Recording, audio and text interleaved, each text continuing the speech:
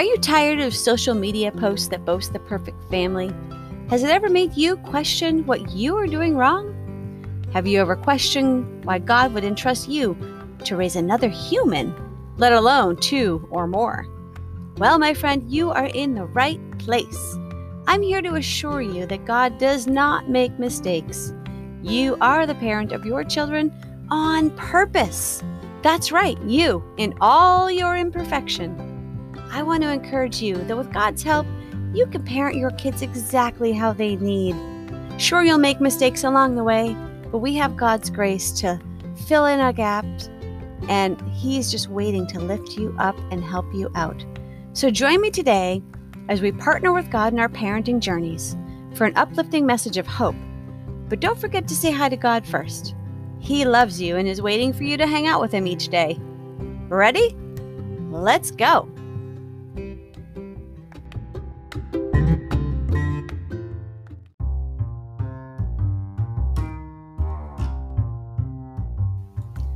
Do you run on coffee and Jesus? So do we at coffeewithjesusbox.com. But we serve more than coffee there. We're providing a bi-monthly delivery of fresh roasted coffee, Bible studies, discussions, and podcasts. So come on over and check us out at coffeewithjesusbox.com and give us a try today. You will be so glad you did. Let us spoil you.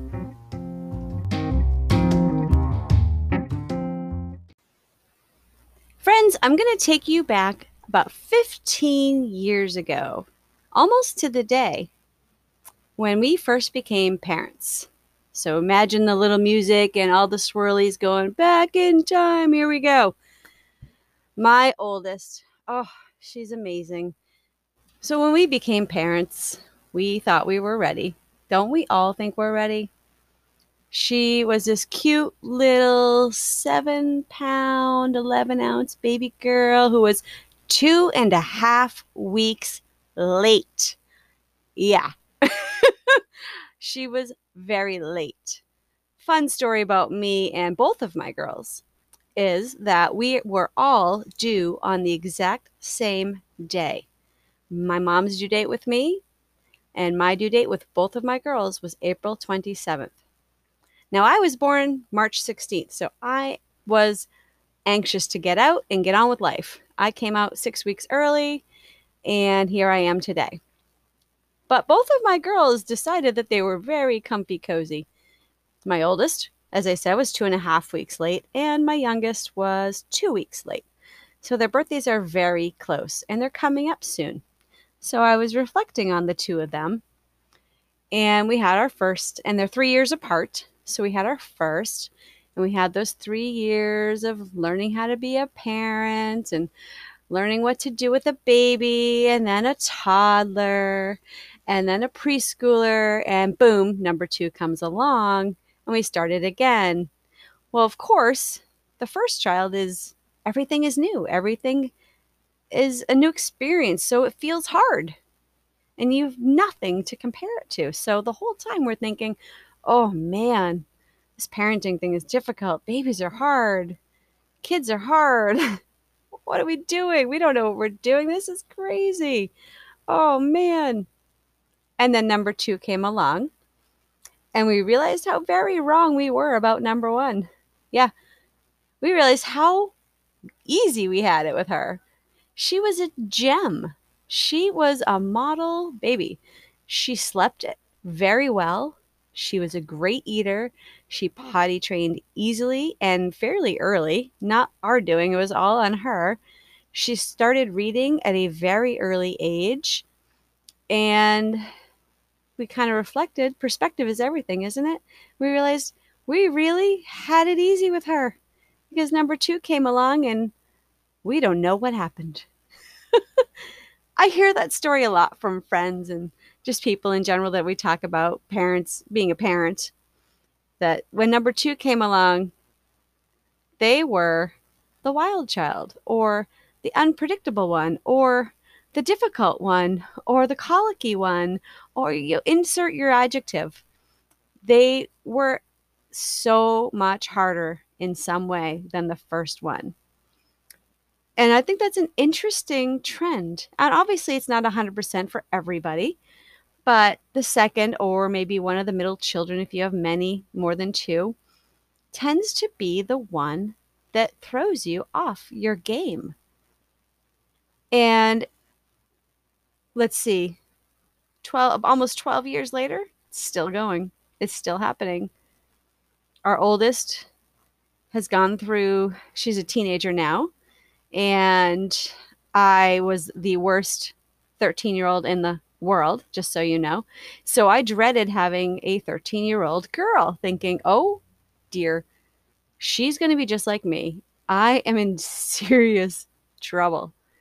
And we got to 13 and she was great. And sure, she had her moodiness, she had her tantrums, she had her outbursts, but I don't think they were anything out of the ordinary of any other hormonal teenage girl or preteen girl.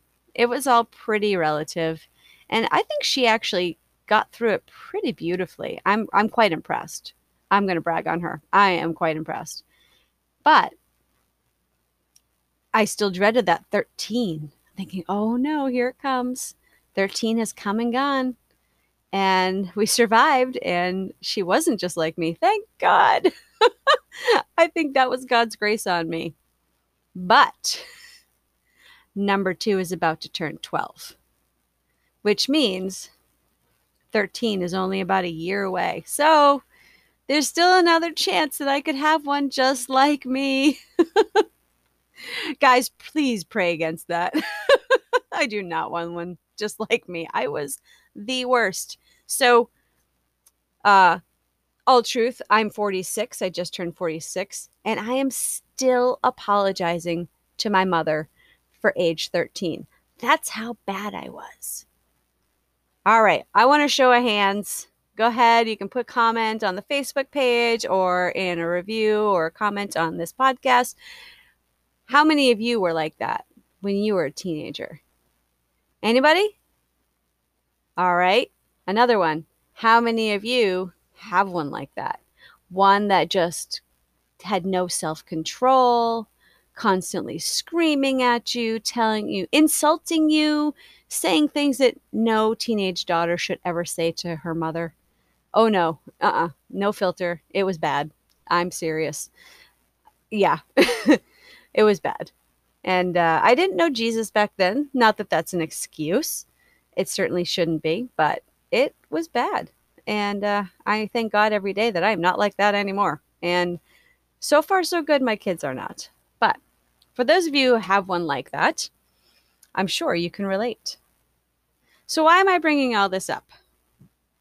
Well, first of all, I think it's something most of us can relate to, having that child that we just some days don't know what to do with them, right? I mean, that really, if you've heard some of my earlier episodes, that's really what drove me down to that place where I was just out of answers, out of options. I had no idea. And then I realized that I hadn't been parenting with God. No, I hadn't been letting him in. I thought I could do it on my own. I thought I was supposed to do it on my own. And then I realized what an amazing resource I was missing out on by not letting God into my parenting journey. I wasn't letting the expert in, the professional. He invented parenthood. He is all of our Father. We all belong to him. You, Mom, Dad, you are a child of God. He's your daddy too. And he's been doing this a heck of a lot longer than any of us, that's for sure. So why wasn't I turning to the expert? Sheer ignorance. That's the truth. Sheer ignorance. It didn't even occur to me. It didn't even occur to me. What a crazy thought. For me, anyway. Now that I look back, I think, why? Why wouldn't I have thought of that? Well, to be honest, I wasn't spending a lot of time with him. I didn't understand how. I didn't know what to do or what that looked like. I didn't really have an example to look at to see what it looked like. And so I was really on my own trying to figure this whole thing out. This whole being a Christian, being a parent, and how that looked together. I had this idea of what a Christian mom should look like, and I was trying to live up to that idea. But not once had I gone to God and said, what do I do? How do I do this? How am I, Heather, supposed to be a Christian mom? How do I parent my children in a way that glorifies you, God? I didn't go to him. And it was really confusing. And it was so hard. And it was lonely. So I am so grateful for that day that God made me realize very clearly my need for him. There are times like that in our lives, aren't there? When we just feel so low, so down, so imperfect. And when those moments arise and bad things happen, we think, why would these things happen? Why, God? Why? That's when we cry out to him, right? Why, God? Why? Well, he has a reason for everything. And in those moments, that's when we can realize because we need him. We need God. We can't do this alone. We just can't. It's hard. It's a lot of things to try to accomplish, to be successful at, to be, dare I say, perfect at. It's not our job to be perfect. It's our job to partner with God and love our kids and raise them to know him, to love him, to honor him. Because through that, we will see the fruit of our journey. We'll see the fruits of our love. We'll see the fruits of our faith. We'll see the fruits of our good works. It's through our faith in God that we should desire to have these things because he wants them for us. Think about how you feel when you want to give your kids a gift. Let's just choose their birthday since my kids' birthdays are coming up. How long do you think about what you want to get them for their birthday? What are some of the things you consider when choosing a gift for them? You think about what they like.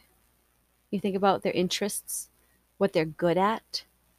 Maybe you even think about a little bit selfishly what you hope they'd be good at, but they haven't expressed an interest in. Maybe. I'm not gonna lie, I've done that. I've given things to them that I think, I bet they would like this. They've never tried it. I hope they do. Sometimes it backfires, sometimes it doesn't. It's okay. This one Christmas, in fact, I think it was may have been 2 Christmases ago. No, 3 Christmases ago, there was a show coming through that my oldest and I were both dying to see. Dying to see. It was only coming through once. It was on a worldwide tour, and I was so ecstatic. I got that for her for Christmas. That was her big present. And we got her a few little things to fill in her stocking and things like that. But that was the last present she opened on Christmas morning. And let me tell you, I videotaped it because I couldn't wait to see her face.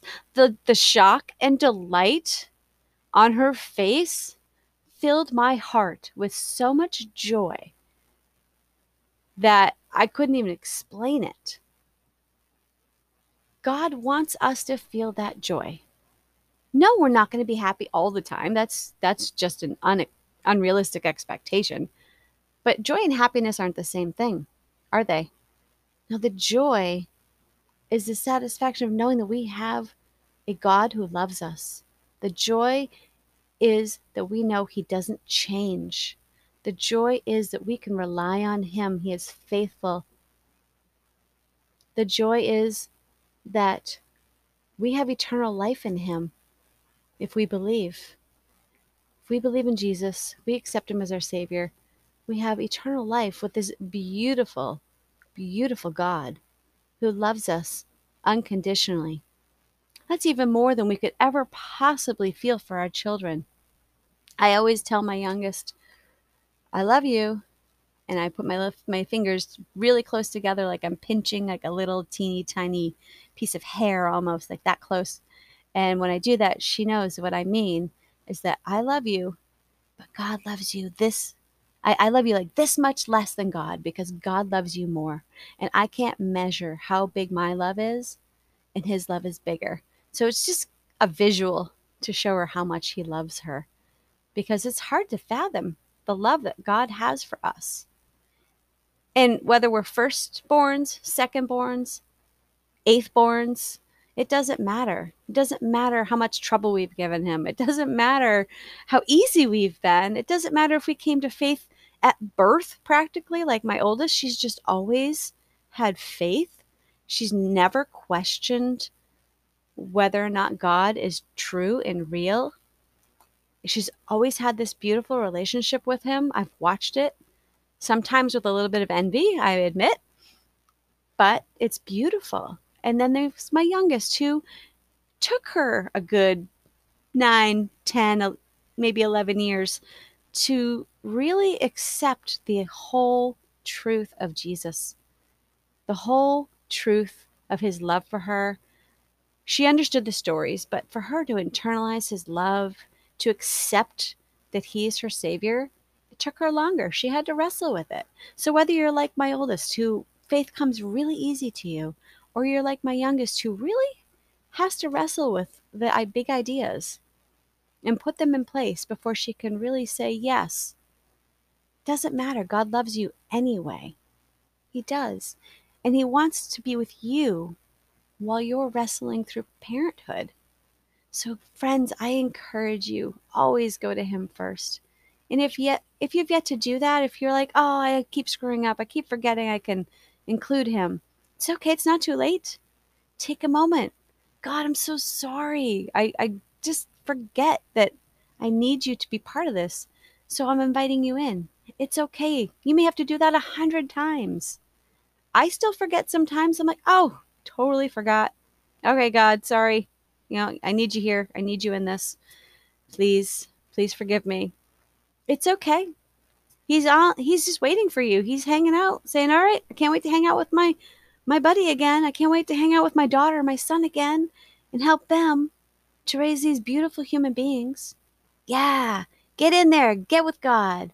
Spend some time with him each day. Build that relationship with him, because the more you build that relationship with him, the more you're going to understand his daddy heart. And the more it's going to become something that you just understand. It's going to become woven into your day to day.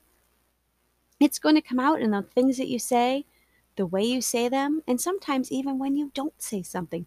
When you're holding your tongue, like I have to do a lot because I'm a talker. Here I am on a podcast, right? I'm a talker. But for me, it takes a supernatural self-control a lot of times to not say the wrong thing. Sometimes I just want to blurt my feelings out at my kids, but it's not the right thing to do all the time. And it's not a good example. So I need God's help with that. I ask him for his self-control still, and I always will, because I really don't see an end to my need for him. No, not at all. So make sure today you spend some time with the Lord. Give your kids a hug. Tell them you love them this much less than God, because God loves them so much more than they could ever measure. And guess what? Same goes for you. God loves you more than you could ever imagine, you could ever measure. You couldn't possibly fill this earth with the amount of love he has for each and every one of you. So rest easy. Spend some time with him today. Thank him for getting you this far in your parenting journey, and ask him to walk with you the rest of the way. He's so good, and he loves you, and we are so lucky to have him. So friends, let's pray. Heavenly Father, thank you for never giving up on us. Thank you for teaching us what it's like to love another human being immeasurably. Thank you for teaching us what it's like to parent. Thank you for teaching us what your perspective must be like when we don't measure up or your expectations, because Lord, you know we're fallible. And thankfully you already have a great perspective on that, but we still have to form it for ourselves. Thank you, God, for protecting our children when they need protection. Thank you, Lord, for the self-control that only you can provide when we need it. Thank you for your love. Thank you for your example of unconditional love that we can look to and say, wow, all right, that's my goal. Yes, I do love my kids like that. Thank you, Lord. God, we thank you for this week.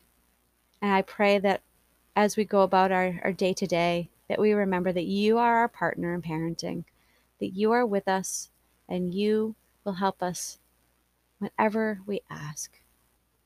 It is in your Son's super precious, amazing, powerful name that I pray. Amen. Have a wonderful week, you guys, and I'll talk to you next time.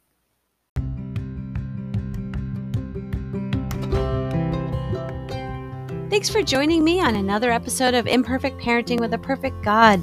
If you found some encouragement today, I would love it if you would take some time to rate and review this podcast and share it with a friend. Help get the word out. Thank you.